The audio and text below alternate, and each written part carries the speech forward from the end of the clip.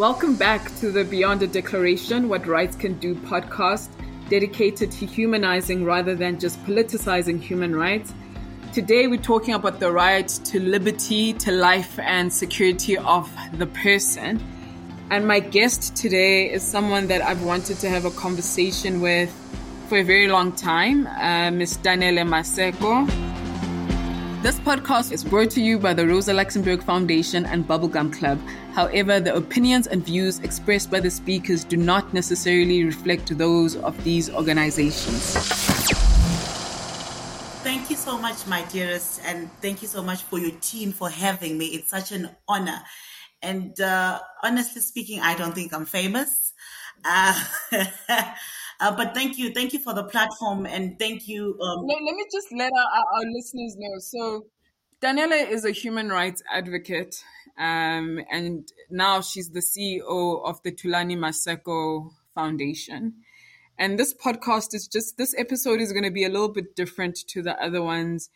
It's going to be a little bit more of storytelling, getting to know you as a person and your work, and more of an intimate conversation. I guess where I want to start is that our focus, for this episode is to really understand what we mean when we talk about the right to life, the right to liberty, and the right to the security of the person. Danele, you are based in Eswatini, one of the last absolute monarchs in the world. A lot of people don't have that experience. They don't know what it's like to live in an absolute monarchy. So I guess, where I'd like to start is when you hear that the Universal Declaration of Human Rights, which is central to this podcast, declares that everyone shall have the right to life, liberty, and security of the person. What's the first thing that comes to mind for you? What do you think of first when you hear those words? That declaration that was made 75 years ago now. Thank you so much for that question. And I think it's very fundamental for me to try and answer that question in the context of Swaziland. I prefer to call it Swaziland because Thulani had just taken a legal challenge to the courts in Swaziland because as the nation or as citizens of Swaziland, we were not consulted on the name change. So someone in power, with power, just woke up on his birthday and decided to change the name. So, of course, it is our right as ordinary citizens to have power and to speak out on any issue. So we prefer to call it Swaziland because we're not consulted on the name change. Let's just pause there, Danele, because that's quite a lot. And also we are assuming that our listeners know who Thulani is. So when you say Thulani, who do you mean? Thulani Maseko, first and foremost, was my late husband.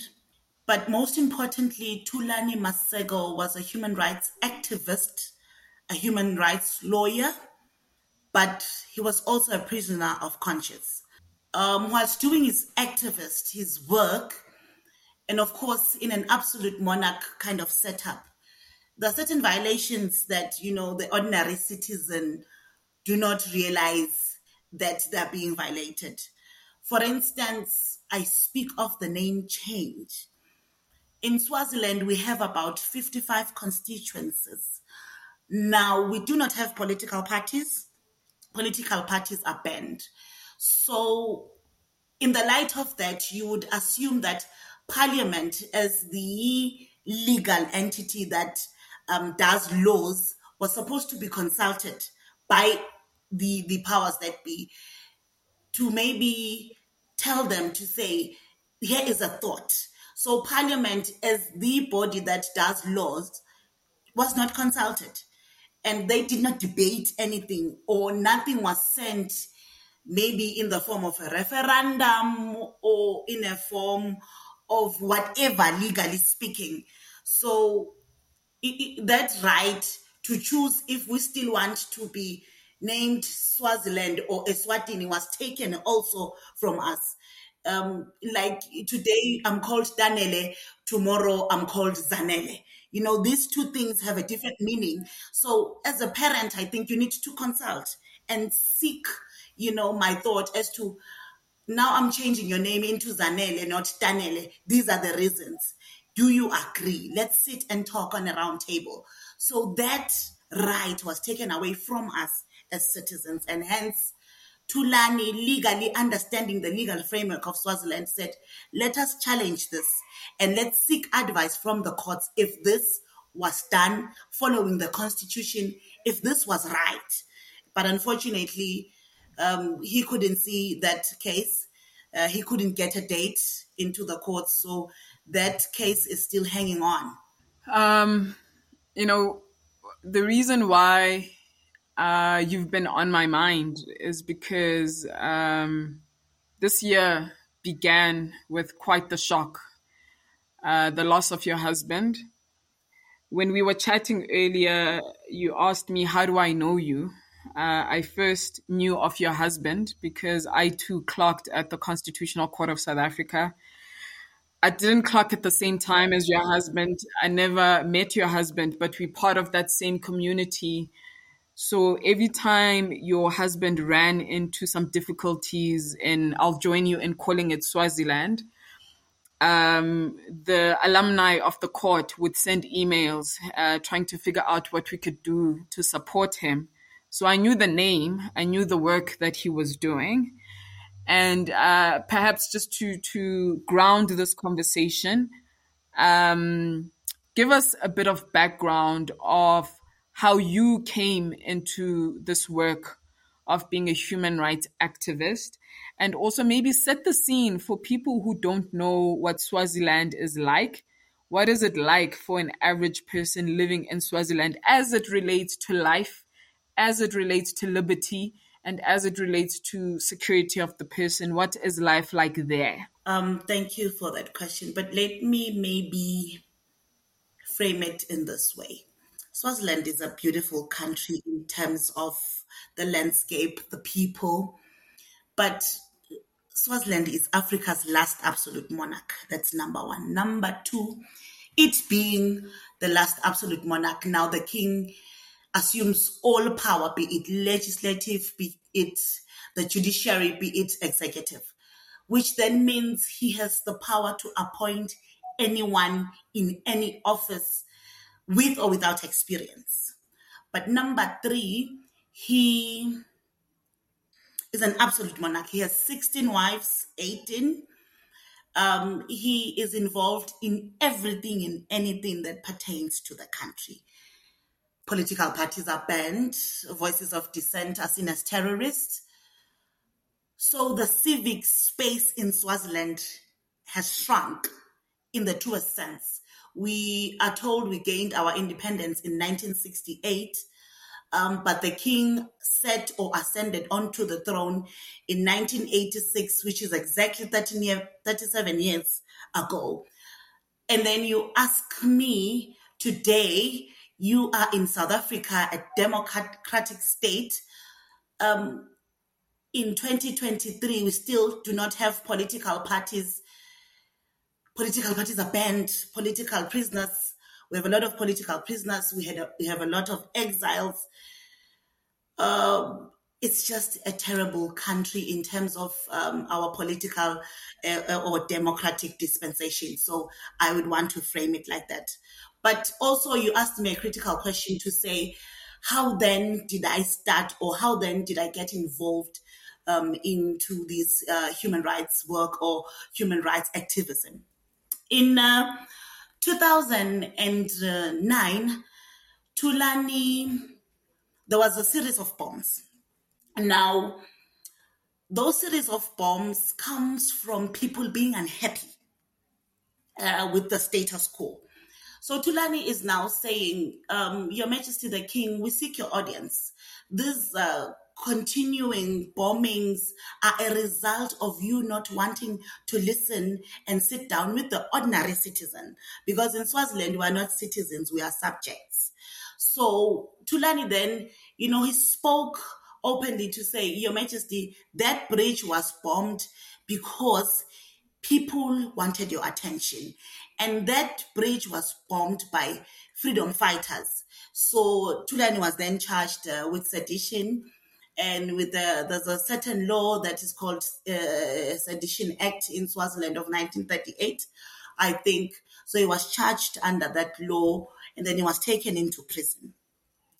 Him being taken into prison, of course, we were then together. I think our relationship was plus minus a year, and I was pregnant when he was taken into prison. So I think with the anxiety and I was experiencing my first trimester, I lost that child. So, of course, he was in prison for about a month and then he was given bail. That to me took its toll on my body and it shook me. And hence I lost my baby. So, him being released, we have an honest discussion to say, but really, what is human rights? He says to me, it's bigger than anyone. Human rights are bigger than all of us. So he was clear to say, with him, it's a conviction. It's not even a professional job, it's a conviction. Human rights are fundamental. You have a right to life, you have a right. So he explained this notion of human rights to me, and I got to understand. For him merely speaking out and expressing himself, he now finds himself in prison. So that is when my activism started in 2009, when he was arrested between June and July. And then, despite those arrests and despite the difficulties that your family experienced due to this activism, you kept on going. You didn't give up on the cause. And as a family, you've now paid the ultimate price in that Thulani is no longer here. Can you just give me a bit of what happened? Why is Thulani no longer with us? If you could just give us a bit of background as to what led to the moment of his death. Because he's been doing this since 2009. Why is it that in 2023, all of a sudden, he's no longer here? What did he do that escalated things that led to him no longer being here, to him being essentially murdered? It didn't actually even start. Thulani's activism didn't even start in 2009. It started way back in the early 1990s when he was still a student activist in the University of Swaziland. And of course, the winds of change were also blowing, with South Africa transitioning into, 1994. So there was a lot within the youth of that time. So Thulani is also the kind of breed, that kind of young activist. But he's arrested in 2009. He's given bail, yes. But I think the ticking moment or the break for me was when he was then also arrested in 2015 for writing an article critical of the lack of independence within the judiciary of Swaziland. And he was mostly critical of the conduct of the then Chief Justice Michael Ramodipedi. He's now late. So he also wrote an article. So he was then taken into prison and charged with contempt of court, sentenced to 2 years in prison without an option of a fine. That for me was my breaking moment to say, I have had enough with the system. I visit Thulani in prison in 2015. He's clear to me that he has done no wrong and hence he doesn't seek a bail. So he says to me, what was very striking, he says, my dear, my love, he would call me sweetie. Prison is very lonely. In prison, you do not have a voice. You can't speak out. So the only voice I now have in prison is you. And the only legit and powerful voice that I need from these lonely four corners of this prison wall is you. You take on the fight. Go and speak to any podium anywhere in the world about the violations that continue to happen in this country. Use my case as your benchmark. And of course, he went through a sham trial, a 3-month trial. And of course, our government uses propaganda. Security agencies were all over following us. Sometimes you were gagged. I was not allowed to go into court. I was frustrated. Even when I went to visit him in prison, we now had a 3-year-old boy. There were frustrations. He was put into solitary confinement. We couldn't see him for a month because he continued to even write in prison. And we would sneak out those articles, publish those articles. I would continue to go anywhere. I also got the opportunity to go to Geneva at the UN to also talk about Thulani's incarceration. We fought, and there was a lot of advocacy together with different international organizations. Southern Africa Human Rights Defenders Network came on board, your Amnesty International, because they realized with my speaking out, it then gave them the idea that, you know what, she's not just a loudmouth. Something is wrong. So I then started speaking out. And fortunately, he was just released 2016. And he then continued representing pro-democracy activists. And in 2021, after COVID, there was a series of protests. Then the powers that be unleashed the security agencies, the military on people. People were shot, people were killed, people were left with bullets in their bodies. So Thulani, being the human rights lawyer that he was, he wanted accountability for also those atrocities of the 2021 massacre. He went to court to try and seek redress and to ask government to be accountable for these killings. And of course, during that time, the 2021, 2022, then a group of civil society actors, banned political parties, came together to say we need to form this loose network. And then they named it the Multi-Stakeholder Forum, for which they asked Thulani to chair and lead. Of course, with that forum, together with his colleagues inside the country, they started mobilizing, they started asking for help, advocacy, they started moving towards the SADC Troika to ask for interventions, to seek for dialogue. And Thulani was a peace-loving, kind of humble man, so he never thought of using the gun as a weapon. He always said, Your Majesty, we ask that we sit on a round table as equals, as deserving citizens of the Kingdom of Swaziland, for us to forge a way forward. Because he believed, as Swazis, we had a right in the issues of our governance in the country. Hence, he was engaging different stakeholders in the fact that Swaziland needs to have a multi-party dispensation where people can decide on their prime minister, where people can decide who holds power, where people can decide who they want in those offices.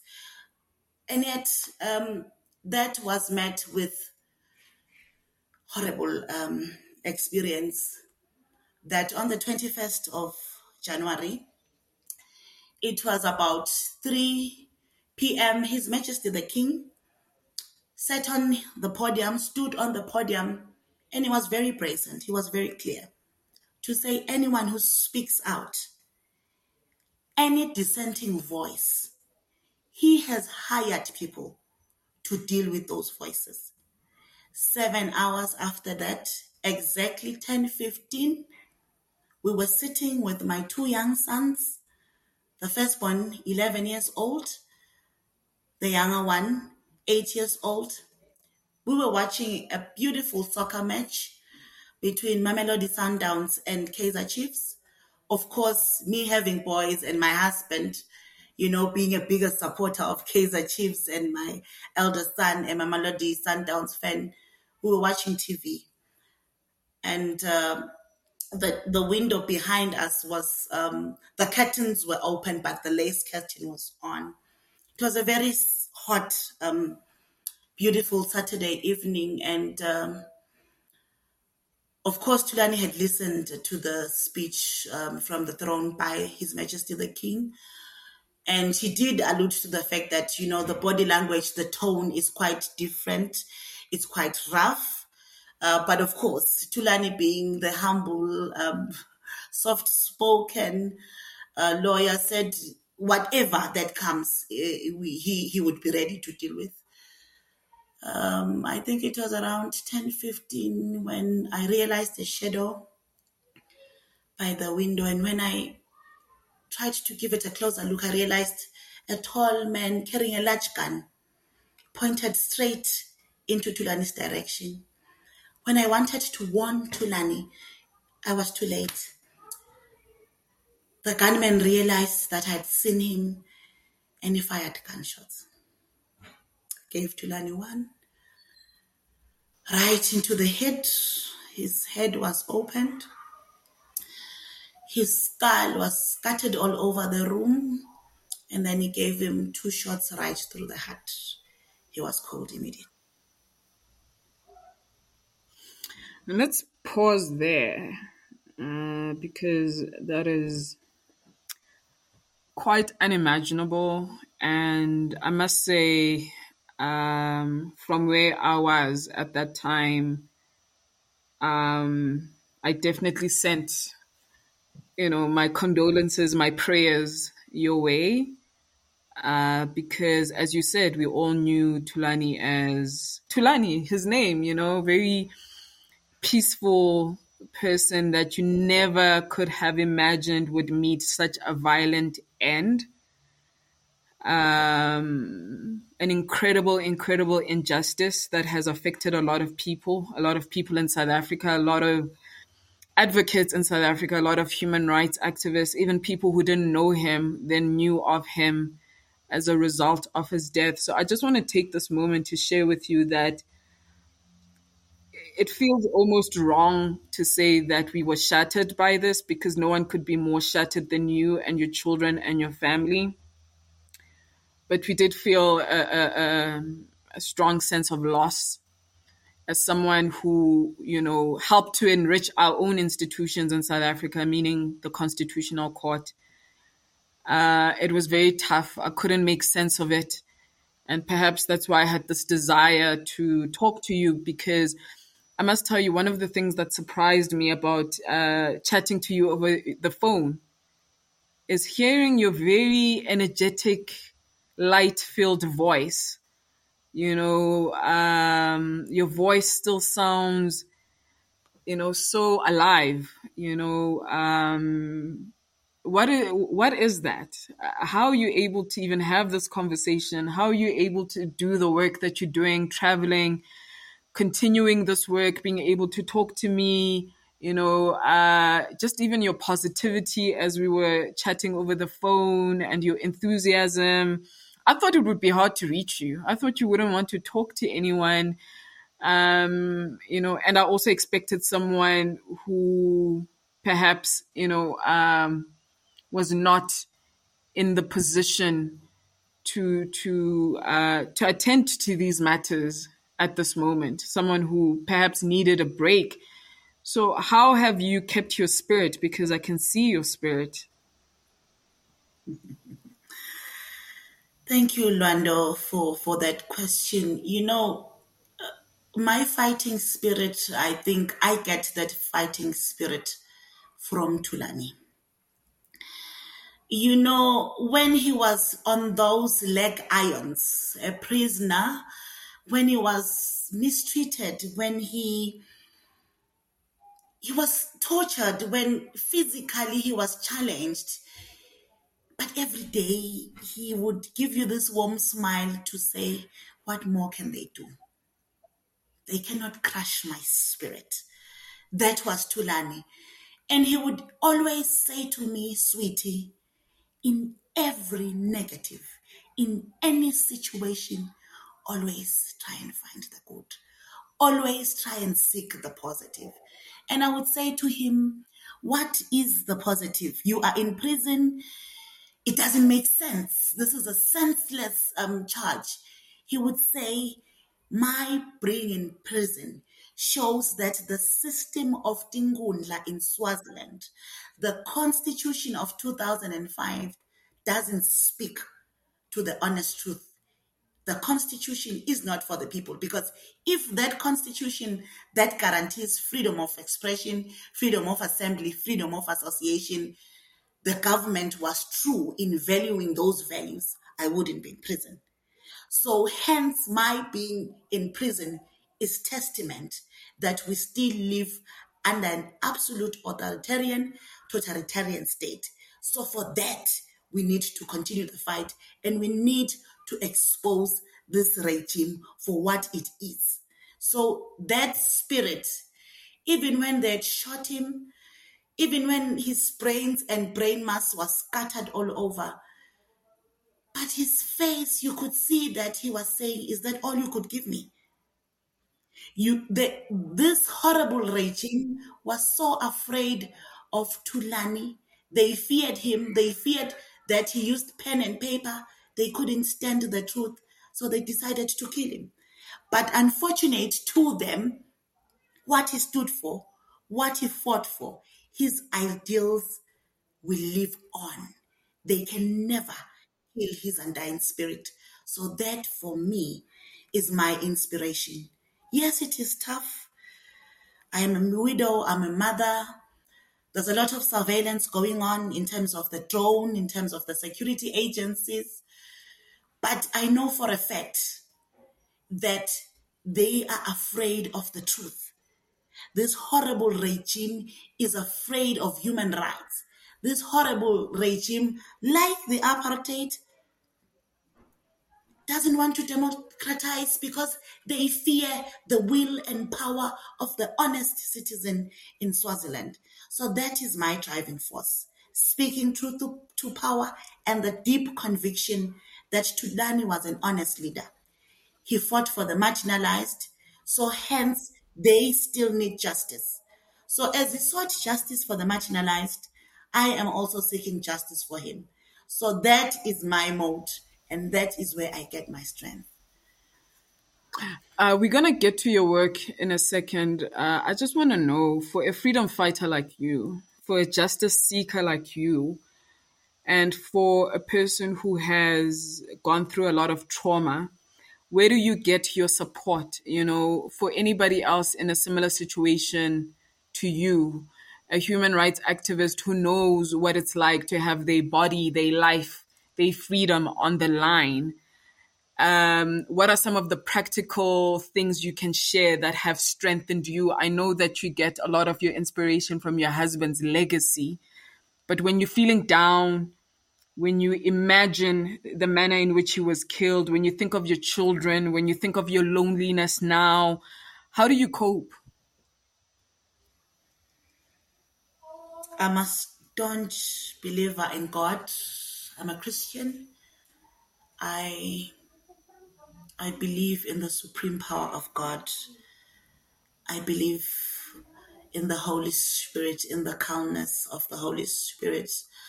I find solace that there is a God somewhere. There's a bigger human being, a supreme person who, when everything happens, he knows, he sees, and is there. I find comfort in prayer.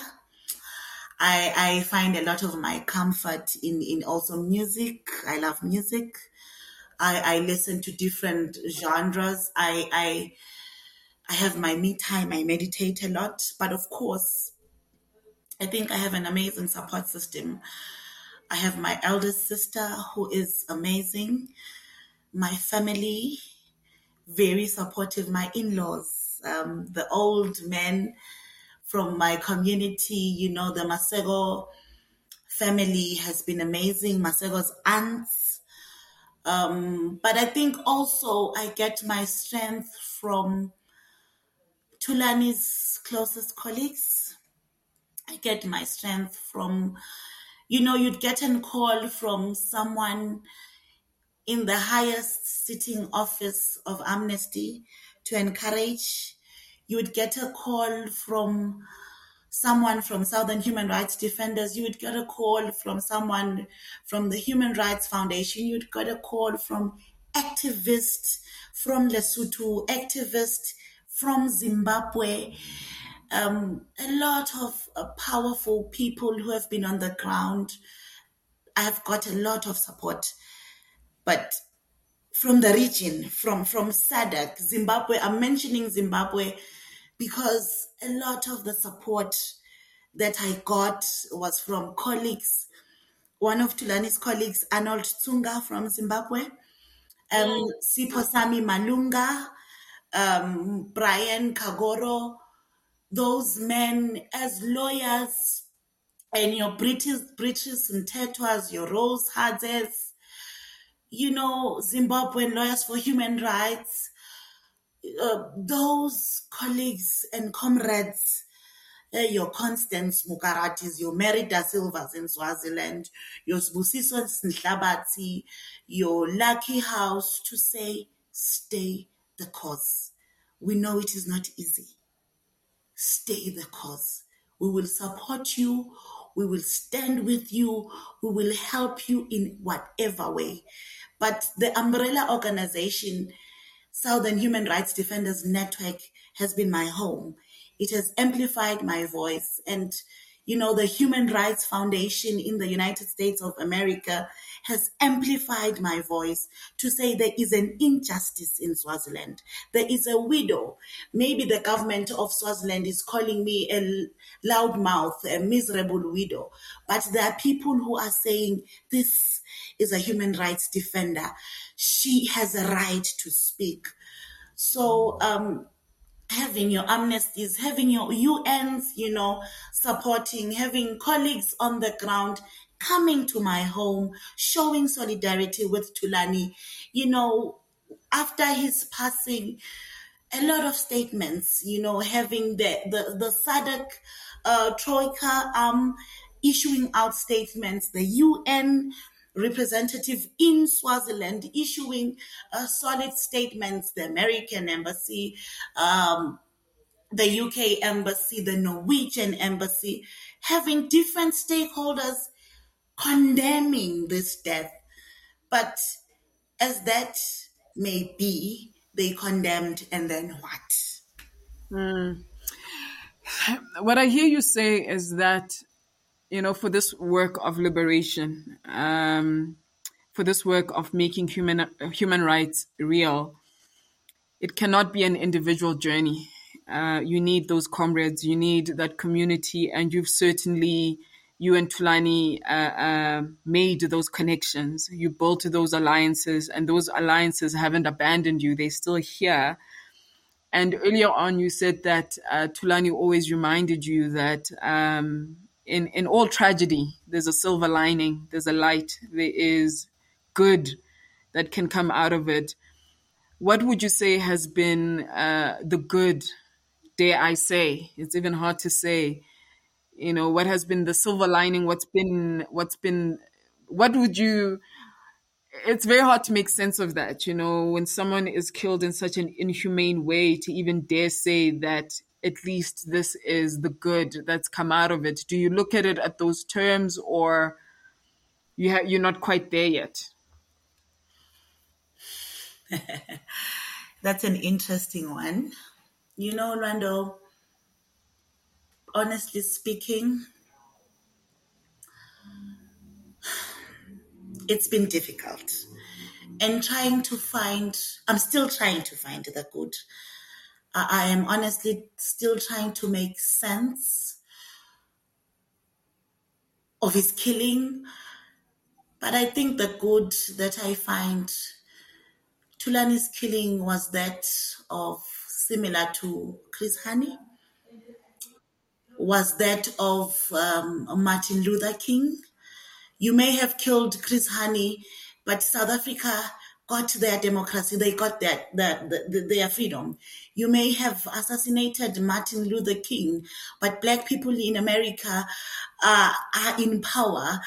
Black people are recognized. You may kill Thulani. You may think you have silenced Thulani, but Thulani will speak even beyond the grave. We will continue to carry that baton, and I'm sure one day we will have democracy in Swaziland. So I think for me, it's history. History gives me the hope. History is teaching me to say, no matter the cost, no matter the ultimate price, but there is that small light at the end of the tunnel. So for me, I think history is my greatest teacher, to say the Afrikaners killed so many people, butchered a lot of innocent civilians. Here we are, of course, we're still not there. It's still not yet Uhuru, but we're able to sit and talk, At least we are trying. Of course, it's been 25 years for you South Africans. Of course, it's still a work in progress. But for us in Swaziland, we look up to beautiful democracies like the Namibian ones, the Namibian democracy. We look at Zambia. Of course, there's a lot going on, but there is that small light to say maybe we'll get there. Maybe we'll have political parties. So for me, history is one teacher, and history for me gives me the hope and the light to say, let's push a little bit harder. We will get there. And let me say that, I wouldn't dare use those words of there being a silver lining in such a death, or that his death is necessary for freedom. But I think what Tulani's death does, is that it really, really provokes our consciousness. I really think that it challenges us to live in a way that avenges his death. That human rights is not something we just fight for, but something we exemplify in how we treat each other. And I must say, I experienced a bit of a shift, an awakening in the aftermath of Tulani's death. I just couldn't believe that something like that could still happen in essentially broad daylight. It may have happened at night, but meaning that in front of your eyes, as you said, so brazen, where, the king has said this is going to happen, and it happened. And you're like, this is our neighbor. Swaziland is our neighbor. I know a lot of friends in Swaziland. I go to festivals in Swaziland. I know that it's an absolute monarch, but I didn't realize it was this brutal. And I guess maybe it's a case of tribalism in my part, in that I know of Tulani's death because he's someone within my community, but it was certainly an entry point to take a closer look at what is happening in Swaziland. And that's why this episode is so important to me. So since then, you have channeled your energies into founding the Tulani Maseko Foundation. Can you tell me more about what you seek to do through the foundation? Thank you very much. And thank you for actually being honest to say South Africa is Swaziland's neighbor. We rely solely on South Africa, everything and anything for us in Swaziland. We get it from South Africa. And I must say, I myself, with most Swazis, were quite disappointed with the African National Congress. We are quite disappointed in the silence of the leadership in South Africa. Of course, His Excellency Cyril Ramaphosa came in to try and say, Your Majesty, there's a problem, but there's no follow-up. And there's no will. We do not see the will from, the South African government to actually want to tackle our issues honestly, like we did when South Africa was spanning. We housed South Africans. South Africans studied in Swaziland. Most of the political leaders that hold political positions in South Africa now studied in Swaziland. But can I say they're returning the favor to us, HRDs? Can I say they're doing the same for us? For the colleagues in exile in South Africa, are they doing that? Are they really listening to us? They're not. And yes, you ask me a very fundamental question to say, we have established the Tulani Masego Foundation, which is a vision for a better Swaziland where justice prevails. This Tulani Masego Foundation seeks to fight for human rights. We at our core is to carry on Tulani's legacy, which was for him to fight for political victims, for him to seek truth and justice. That's but one. But number two, to advocate for the rights of those victims of political violence. Number three, to also hold those perpetrators of those violence accountable. I want to pause there because no one has held His Majesty King Muswati III accountable not only for Tulani's death, but for the death of the 2021 massacre victims. I mean, I am pausing there because SADC is mum on the issue of Swaziland. AU is mum on the issue of Swaziland. I don't know how many bodies they want on the streets in Swaziland for them to again send another fact-finding mission to say, okay, what is happening now? How many people are dead? For them to tick those boxes. So it is in the mandate and in the core values of the Tulani Masego Foundation to seek for redress. I actually wanted to make this point that, Mark Hayward, a journalist for the Daily Maverick, wrote an article about Tulani and who is responsible for his death. If our listeners haven't read it, I urge for you to read it, because that's another thing that's set on my conscience, and it's certainly how I processed or understood his death, and I understood it as it implicated all of us, because we are neighbors and we are interdependent, and that freedom is an interconnected, your freedom is my freedom, as the saying goes. Freedom is interconnected. When a people, in another context, are not free, we are not free. I mean, we see what's happening in Palestine now, and that's, on our conscious as well. But what is encouraging is seeing people stand up and decry what's happening in Palestine. Is that what struck me about Tulani's death is that we are all responsible for that outcome, because we go to Swaziland, we party in Swaziland, we have business in Swaziland, we have cases in Swaziland as lawyers, and we've kind of just accepted that's just how Swaziland is. It's none of our business. And I think that cost, we realize what that cost us with your husband's death. So I just wanted to make that point that you're right. We have failed.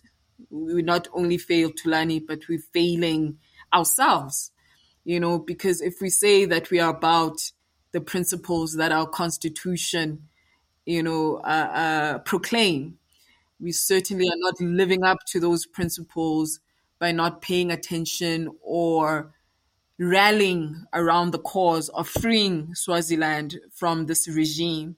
So that's definitely the driver of this episode, through your story, to perhaps awaken others that something is happening just a few kilometers from us and we're not paying attention. Thank you, Lwando. And of course, another mandate for the Tulani Masego Foundation is to support policies and mechanisms that will protect human rights defenders. Because as we continue to do the work as human rights actors, activists, as journalists, as different actors, as different stakeholders, there's that need for protection, because you are speaking out, you're speaking truth to power, you're speaking on the rich, on the powerful. on the people that have influence. So, of course, there's the edge of security around human rights defenders. And also, what the Tulani Masego Foundation seeks to do is now to tap into the space of women human rights defenders. Because here am I now after Tulani's killing, I'm left. What happens? Do I decide to sit down and wallow in my misery as a widow? No. I choose to stand up, to speak out and fight. But there are other widows who cannot do that. So the Tulani Masego Foundation will then be a hub solely for widows and children, for them to get psychosocial support, for them to try and get legal support, after your husband has been killed. A lot of issues then arises. There's the issue of the estate. Some widows come from rural areas, like in Zimbabwe. You have widows of political activists who are left, and there's the question of land. You have your in-laws, the infighting when there's now the estate sharing different ideas with different aspects in the field of law, politics, human rights, but also helping in the region. We have a political crisis in Zimbabwe ongoing. So the Tulani Masego School of Political Dialogue program will try to seek answers, to try to seek and get answers of how we are trying to attain our democracy. But lastly, and also importantly, a critical point that the Tulani Masego is one of its core values is to have an annual summit of traditional leaders, in trying to create policy, intellectual space for these traditional leaders to be fully educated on what we mean when we speak human rights.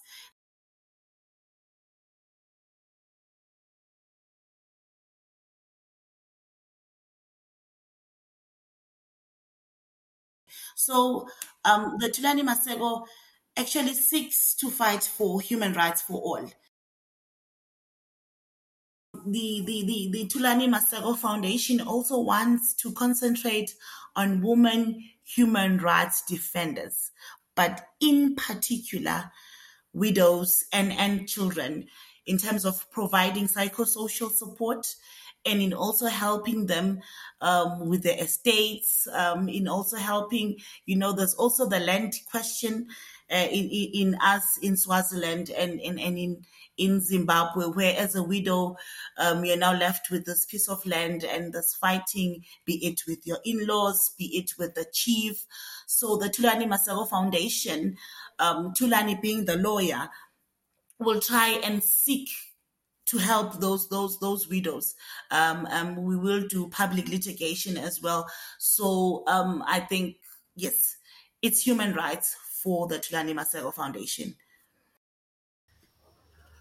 I have no doubt that with your leadership, this foundation is going to be incredibly impactful, deeply meaningful for the people of Swaziland and beyond. I think this idea of the school for dialogue is so needed, where a lot of people are still turning to violence, where a lot of people don't know any other language other than violence, where we've forgotten how to talk to each other. I'm gonna be keeping not tabs, but I will be very much connected to your work, because those are all things I believe in. I'd love to support in any way that I can. And I'll definitely be following up on that, Danielle. I'll keep in touch with you as we wind down our conversation, and I hope our listeners will also lend a hand to your endeavor. As we wind down our conversation, I want to ask you, what is liberty to you? Um, you know, it certainly, for someone like me who doesn't know how to enter the Swaziland context, I think this foundation really becomes, that opening point, that trusted and legitimate source of really understanding what the fight for freedom is in Swaziland. And it becomes, hopefully an institution for many others who would like to support but don't know where to start, where the Tulani Maseko Foundation could be that first step. And connected to that, what would you say is the best way right now to show that support, for an average listener, who may not be into politics, who may not be an activist, but is moved to want to do something? What is the best way to do that? I think the best way to do that, number one, is, I mean, we live in a digital world. And I think most people are on Twitter, are on Facebook. So we will be launching the hashtag Justice for Tulani campaign on Twitter. I was in London just 2 weeks ago where Tulani was honored. He received the Sergio Magnitsky Human Rights Award for Outstanding Lawyer of 2023. I launched the Justice for Tulani campaign. So if anyone would want, once we've launched it on Twitter, please share, please repost, please share your ideas. That's number one. But number two, I think we need to amplify the voice of our call as Swazis that we honestly seek democracy.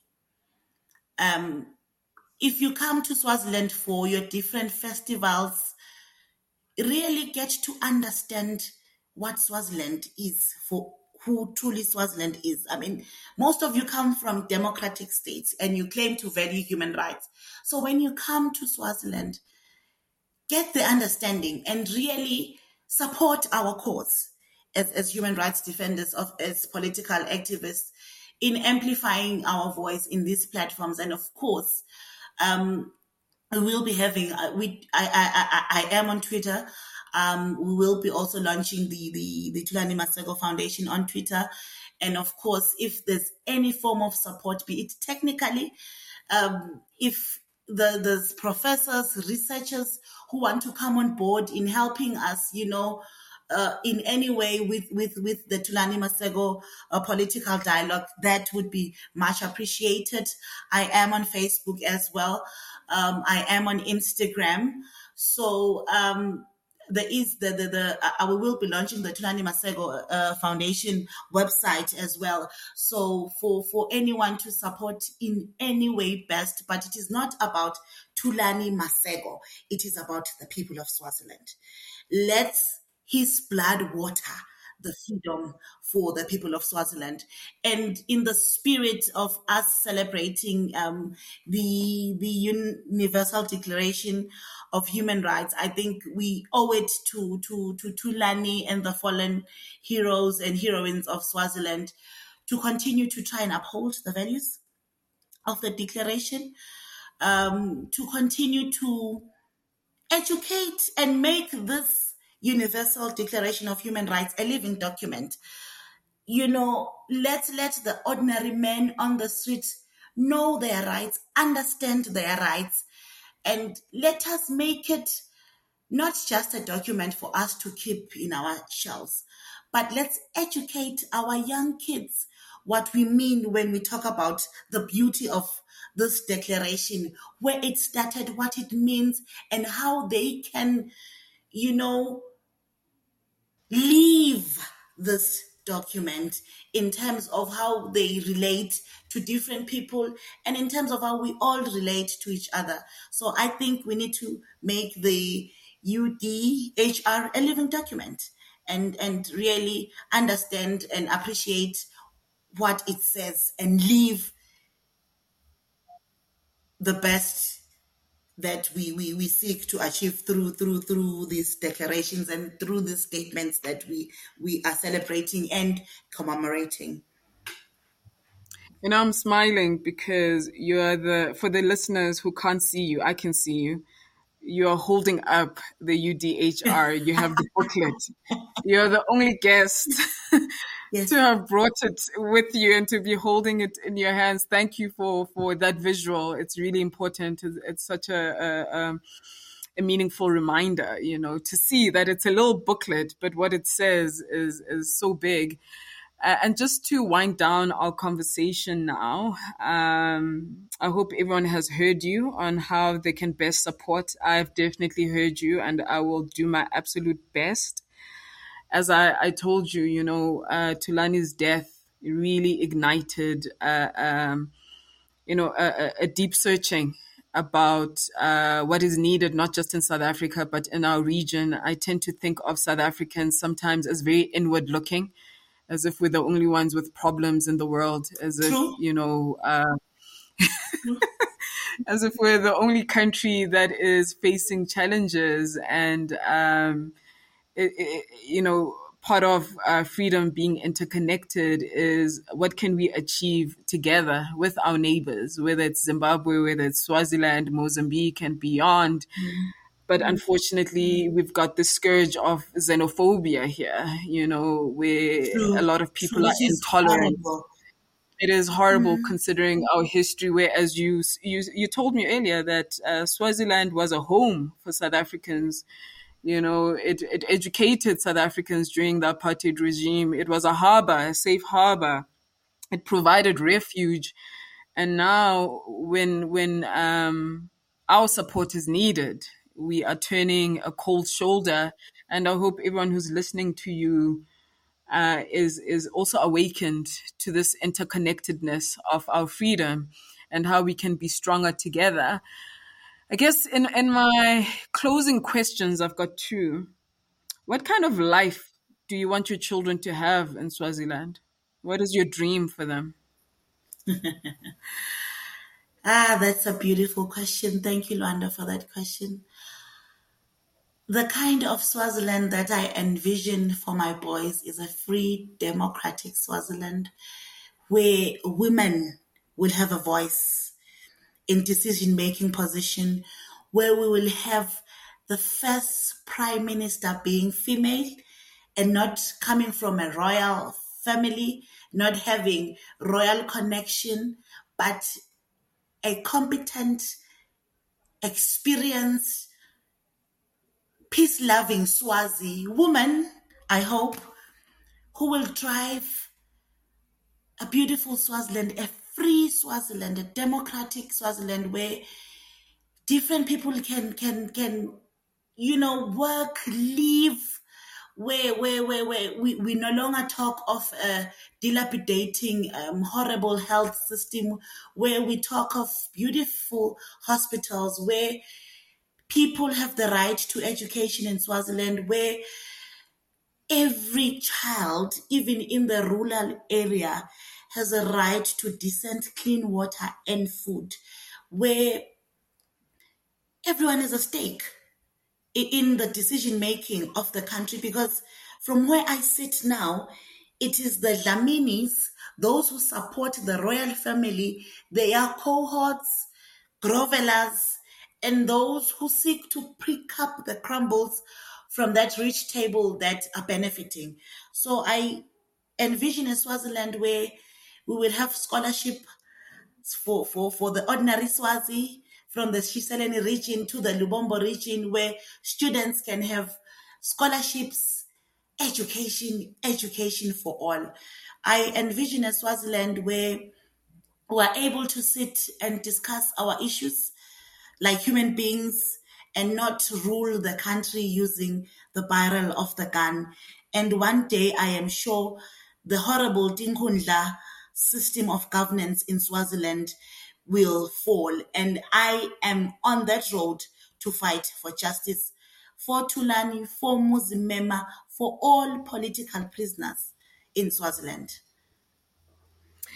I usually ask my guests at the end if there is a right that they want to highlight, if there's a human right that they want to see being taken beyond just a declaration, just one other right other than the one we've been talking about today, quite generally, of life and security and liberty.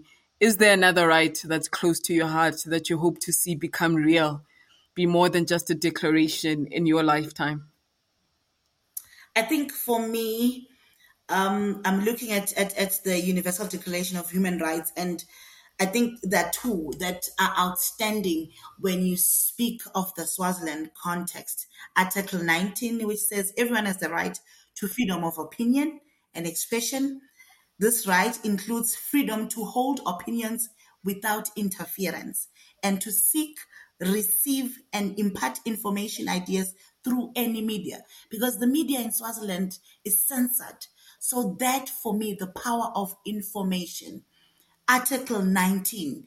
We rely solely on digital media now, so the power of information and the access to information for me is one, but the other one is Article 21, which also stands out in the Swaziland context. It says everyone has the right to take part in the government of his country directly or through freely chosen representation.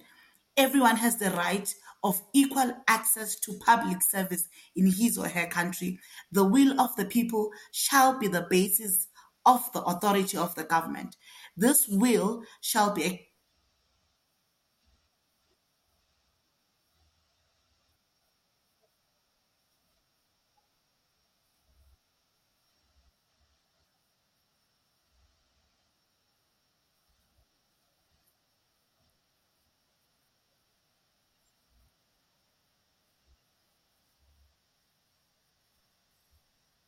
And here, the Zimbabwean elections are in question.